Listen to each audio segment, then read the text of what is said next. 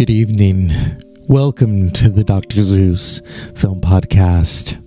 Say that 3 times fast. Tonight we're going to be a little lighter on the side in terms of the film noir, because I find that sometimes we take ourselves too seriously. Yeah. So we're just going to name off films that are not film noir. Why? Because it's silly. Mary Poppins is not film noir. The Thin Man is screwball comedy mixed in with some mystery and intrigue.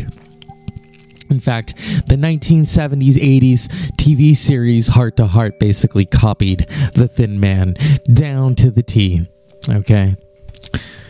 Silent Movie by Mel Brooks, not film noir. Young Frankenstein, we could call that horror noir comedy, maybe. I don't know.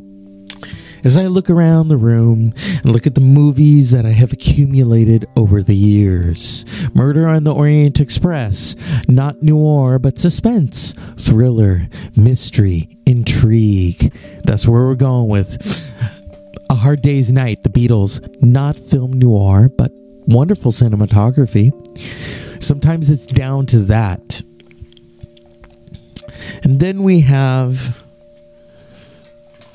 what is this? Fried Green Tomatoes. Not film noir, but a lesbian romp. And I often upset people when that's not about lesbians. Well, if you read the novel From the Whistle Stop Cafe by Fanny Flagg, it actually is. So don't hate The Messenger. Okay? So many films, so little time. So... what is film noir? What movies in the collection? Let's look at them. The Untouchables, mystery, intrigue, not film noir. Apocalypse Now, adventure. War film, Vice, not film noir. Pulp Fiction has a little bit of noir-esque qualities. Mystery, intrigue, a femme fatale or two. Sunset Boulevard, a little bit. We could call it dramatic noir. High Sierra, no.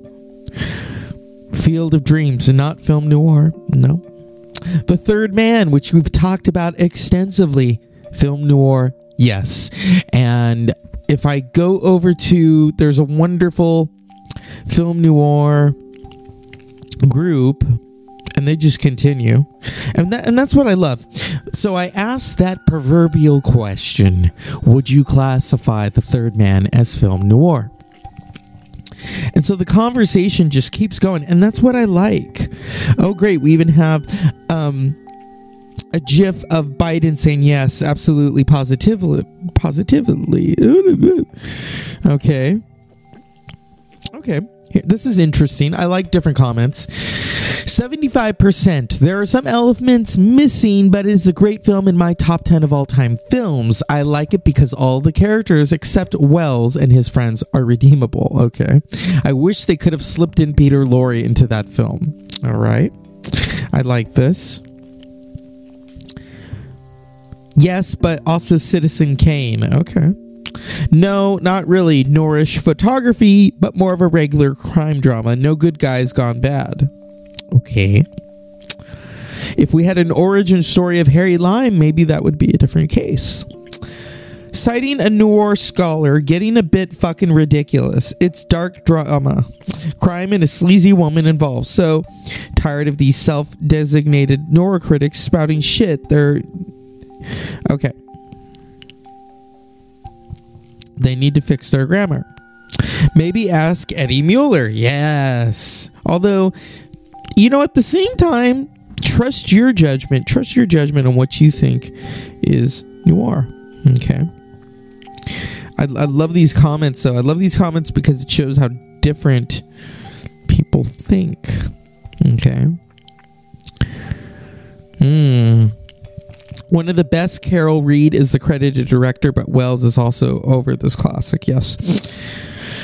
Maybe the real femme fatale is War on Vienna. Its rubble shadows and underground sewer tunnels are perfect places for treachery, deception, murder, not to mention a thriving black market. Okay.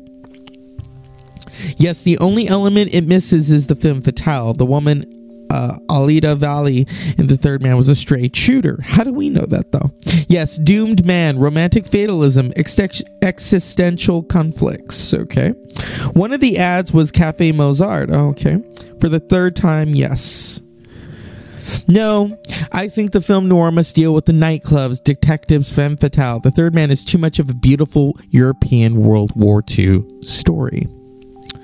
And then I found this really funny gif, a thrilling threesome, because everyone loves a thrilling threesome, especially today. Yes, the best film noir ever made. Okay, see, different. It's always good to have different objects of this. Beats me, but it's a masterpiece. Harry Lime, trapped in a Vienna sewer, vainly attempts to escape fate. He's a murderer, a liar, a con man, as fit as a villain for noir as there can be. The noir becomes more complex, and he is the most likable villain one is likely to meet, even though his penicillin racket kills hundreds of children. Yes. So there's that element. You know, we talked about Out of the Past, which is the quintessential film noir. Okay. And then we have modern day films. If we look tightly at them, would you consider Black Swan film noir? No. That's hallucinogenic. The Bourne Ultimatum, would you consider that film noir? No. Although maybe there's a femme fatale or two. We've talked about Chinatown, yes. Clockwork Orange, no. That's just crazy. See, there's different... I mean, you know, we could classify different things. Dr. Sleep, no. Thrillers. I think thrillers are so amazing. Would we call Fargo a film noir? Maybe neo-noir? But there's no femme fatale. You know, there's the wood chipper, which is a character. Everyone, if you've seen Fargo, you understand that reference, that the wood chipper is also a very central character, because without the wood chipper, you've got a mess. But then again, it creates like a snow globe type of mess. We're being silly here. Dr. Zeus Film Podcast. You know, these films, I mean, they really get... And then the other thing is, film noir wasn't really coined until after that era had ended. Okay? So, you know, we have people in the later years to thank for that. Girl with a Dragon Tattoo. Here's the interesting thing about that. That does have noir aspects. Yes. Goodfellas, no. I mean, is there really a femme fatale in Goodfellas? No. There's so much going on within the noir drama. I mean, there's the French film Diabolique. Maybe we could call that kind of noir. You know? The Long Kiss Goodnight. No. That is a good movie, though. Very good movie. Memento, yes. Although, okay, so Leonard Guy Pearce is an insurance investigator whose memory has been damaged following a head injury he sustained after intervening on his wife's murder. He can only live as a comprehensible life by tattooing notes on himself and taking pictures of things with a Polaroid camera. The movie is told in reverse. As Leonard's memories come to him, Leonard badly wants revenge for his wife's murder. However, there may be a little point if he won't remember to enjoy his revenge. Now, there is noir aspects to Memento. Memento is a 2001 film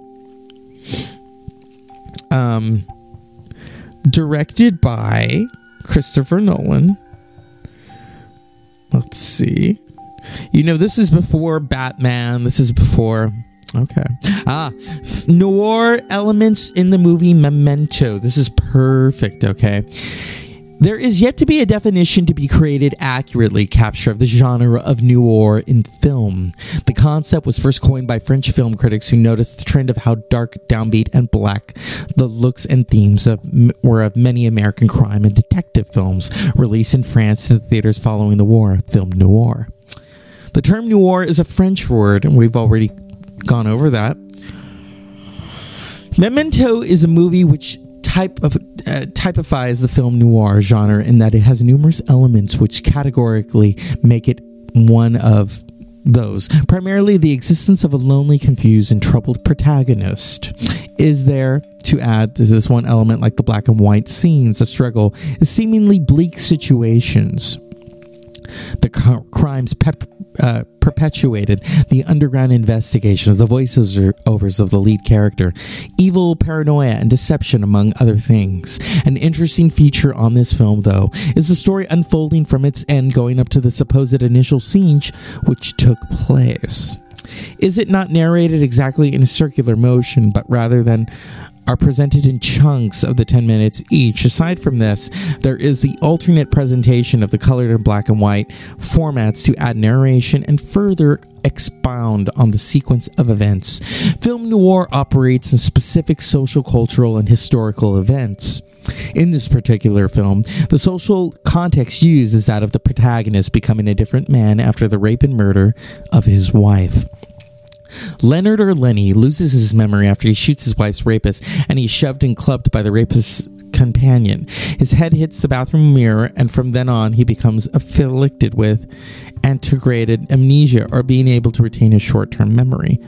So, yes. Okay. Here it is. According to filmsite.org, the primarily moods of the classic film noir were melancholy, alienation, bleakness, disillusionment, disenchantment, pessimism, ambiguity, moral corruption, evil, guilt, desperation, and paranoia. Film noir. These themes are evident in the seclusion, isolation, and omnipresent monologues of the lead character who wanted to establish the links to find the meaning in his life. A wide array of emotions ranging from the suspicion, confusion, naivete, loneliness, alienation, hatred, and bewilderment, among others, were effectively delivered by the lead actors to the viewers, who emphasize with him in this daily struggle to survive. Noir movies characteristically have a protagonist who is usually reclusive, generally disturbed, and commonly pessimistic. So that's interesting right there. So maybe we could make the case for Memento. Memento is one of those films where you discover it and like Pulp Fiction, it is shot in reverse. Directed by Christopher Nolan. Screenwriter Christopher Nolan. Starring Guy Pearce, Carrie-Anne Moss, and Joe Pantoliano. Say that 5 times fast. You know, I don't just want to read from the script because there is no script. But I want to thank filmsite.org for that caption of Memento and putting it within the film noir aspect. I mean, you also could look at modern noir. I would quote my friend Jason Alme of Shit Happens When You Party Naked, who told me, I have some noir films, The Killers, La Samurai, La Sicaroyage, Thief, Blade Runner. Blade Runner is very interesting. And, you know, with noir, it's about the visuals. The visuals add to the story, the cinematography. And when Blade Runner first came out, people didn't know what to make of it. Even Ridley Scott has said he got shot up for Blade Runner. It wasn't until later on that people started to react to Blade Runner. And then there was Blade Runner, the continuation that was released a few years ago. And, you know, if anyone could make a really good visually detective story, it's Ridley Scott. You know, you look at Alien in itself is a detective story because we don't see this alien yet. Those are the Hitchcockian aspects of Alien. It's a mystery. It's intrigue. It's not film noir, because something bursting out of someone's chest is not film noir. Okay? These films, they live within us, and that's why I'm very passionate. I don't want to just pick one movie and then just bore you to death, Sometimes it's good to just go off script. I'm trying not to do the ums, because my professor of there we go. of verbal communication. Well, that wasn't what the class was called, but I think it was called speech. Oral communication. I could be wrong. Taught us how to pause when we feel an coming on. And I always credit her for that confidence booster, giving impromptu, And it really helped. Really did. And she's also a big Tool fan. I want to throw that out there. I'm a big Tool fan. But that is not noir. Now, they have donned, the Bogart hats and pictures. That's noir. That influence, I have a Bogart hat sitting on my bed. That comes from this detective-like Humphrey Bogart, Raymond Chandler film noir conceptualism that comes from German Expressionism film noir. So if you're watching Clueless, that's not film noir, okay? We don't want to just categorize and generalize everything, but it's not, okay? Now, if we look at something like the TV show Sherlock from the BBC, starring Benedict Cumberbatch and Martin Freeman as Sherlock Holmes and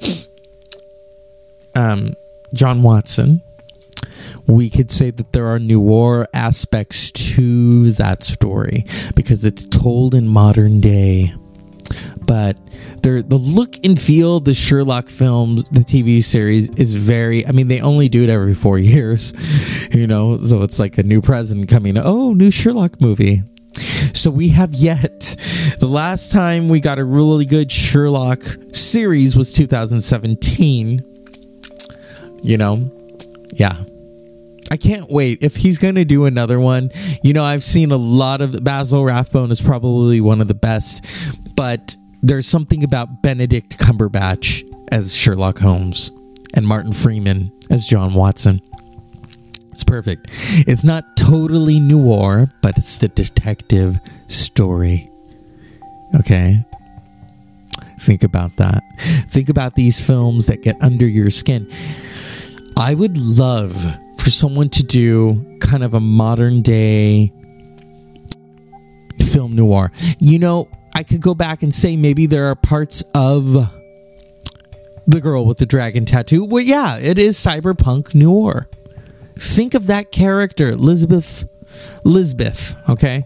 Think of the character, what was his name? Girl with the Dragon Tattoo, what's interesting about that movie is the American version did not get the love that it truly deserved. I really enjoyed it. Directed by David Fincher, it truly hit you. Blomqvist, I think that was his name, in The Girl with the Dragon Tattoo. That movie has so many noir, cyberpunk noir, thank you, Jason, aspects to it. And there's so much within, that character of Lisbeth's son, how do you say her name? We're going to find out as I make my way to it. I'm looking through my collection. The Girl with the Dragon Tattoo. Here it is. The Girl with the Dragon Tattoo. Okay. You have Daniel Craig, Rooney Mara, Christopher Plummer, Stellan Skarsgård, Steven Berkoff, Robin Wright, Jolie Richardson, Goran Visnjic, who was on ER, by the way. Okay. So the girl with the dragon tattoo.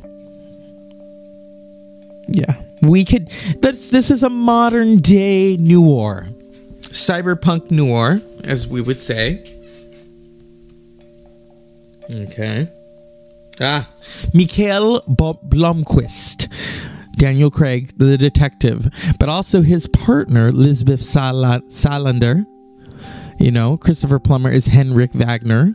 Stellan Skarsgård is Martin Wagner. You know, there's a lot going on. So if we say the girl, let's type this out, with a dragon tattoo, film noir, because you know the way David Fincher shot it. Here we go. Fincher constructs the film towards a noir, connecting the original narrative structure. The girl with the dragon tattoo resembles the traits and themes of film noir. The compositional tension of the film opposes past from present, old to new, and faithfulness to versus progressive. Okay.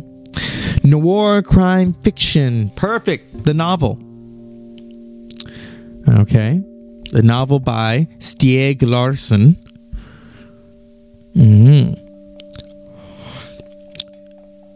The Girl with the Dragon Tattoo by Stieg Larsson has been on the receiving end of some serious press lately. For the most part, this coincides with the release of the much-anticipated film noir adaptation starring Daniel Craig and Rooney Mara. But this post will deal extensively with the noir crime fiction. I'm one of these geeks that everyone despises because I refuse to see a film before I've read the book, as if doing so would burglar my imagination of something delicious. Thus, I am going to give the novel the full review treatment while avoiding all possible spoilers, especially the big ones. Okay. As it is my custom, I'll be looking at this noir crime fiction in light of the 10 aspects of my pre-constructed noir definition. See, he has it right here. The seedy underworld, which the story moves throughout. The anti-hero, Mikael Blomkvist. The femme fatale, Elizabeth Sandler. A tattooed chopstick of a woman who is always a hair stretch away from violence in the femme fatale. The misogyny. While a frightening amount of misogyny exists in the novel, Blomkvist is wonderfully free of this ill. If even half the statistics that Stieg Larsson quotes are true, then every woman in Sweden needs to get the hell out of Dodge ASAP. Redemption. Yes. Eroticism. The loss of innocence. Racism. Smoke. Blomkvist is hopelessly trying to quit smoking from the first chapter to the end. It represents a clink in his armor of self-control and dismisses the ill illusions of his ability to cope. Emasculation. Henrik Wagner seems to represent the greatest sufferer of the emasculation within the girl with the dragon tattoo. His failure to solve the mystery of this niece's murder for 40 years is the ultimate stroke of impotence in this otherwise successful life. This failure pervades all aspects of his existence, first derailing his business and eventually his health. He's consumed by his inadequacy and he takes on responsibility for her demise as if he himself dealt the final blow. We cannot surrender to the unknown and fears that he will die without knowing what happened. He believes that the knowledge will set him free and restore what manhood he has stolen from him. A methodological thriller, an intellectual masterpiece, and a frightening social commentary, The Girl with the Dragon Tattoo is a superb example of a modern noir crime fiction. And I agree right there. Right now it's cold, but it's California cold. This movie, if it's cold on a winter's night, watch The Girl with the Dragon Tattoo. And we will dive extensively into it in the coming days. As always, unpleasant dreams.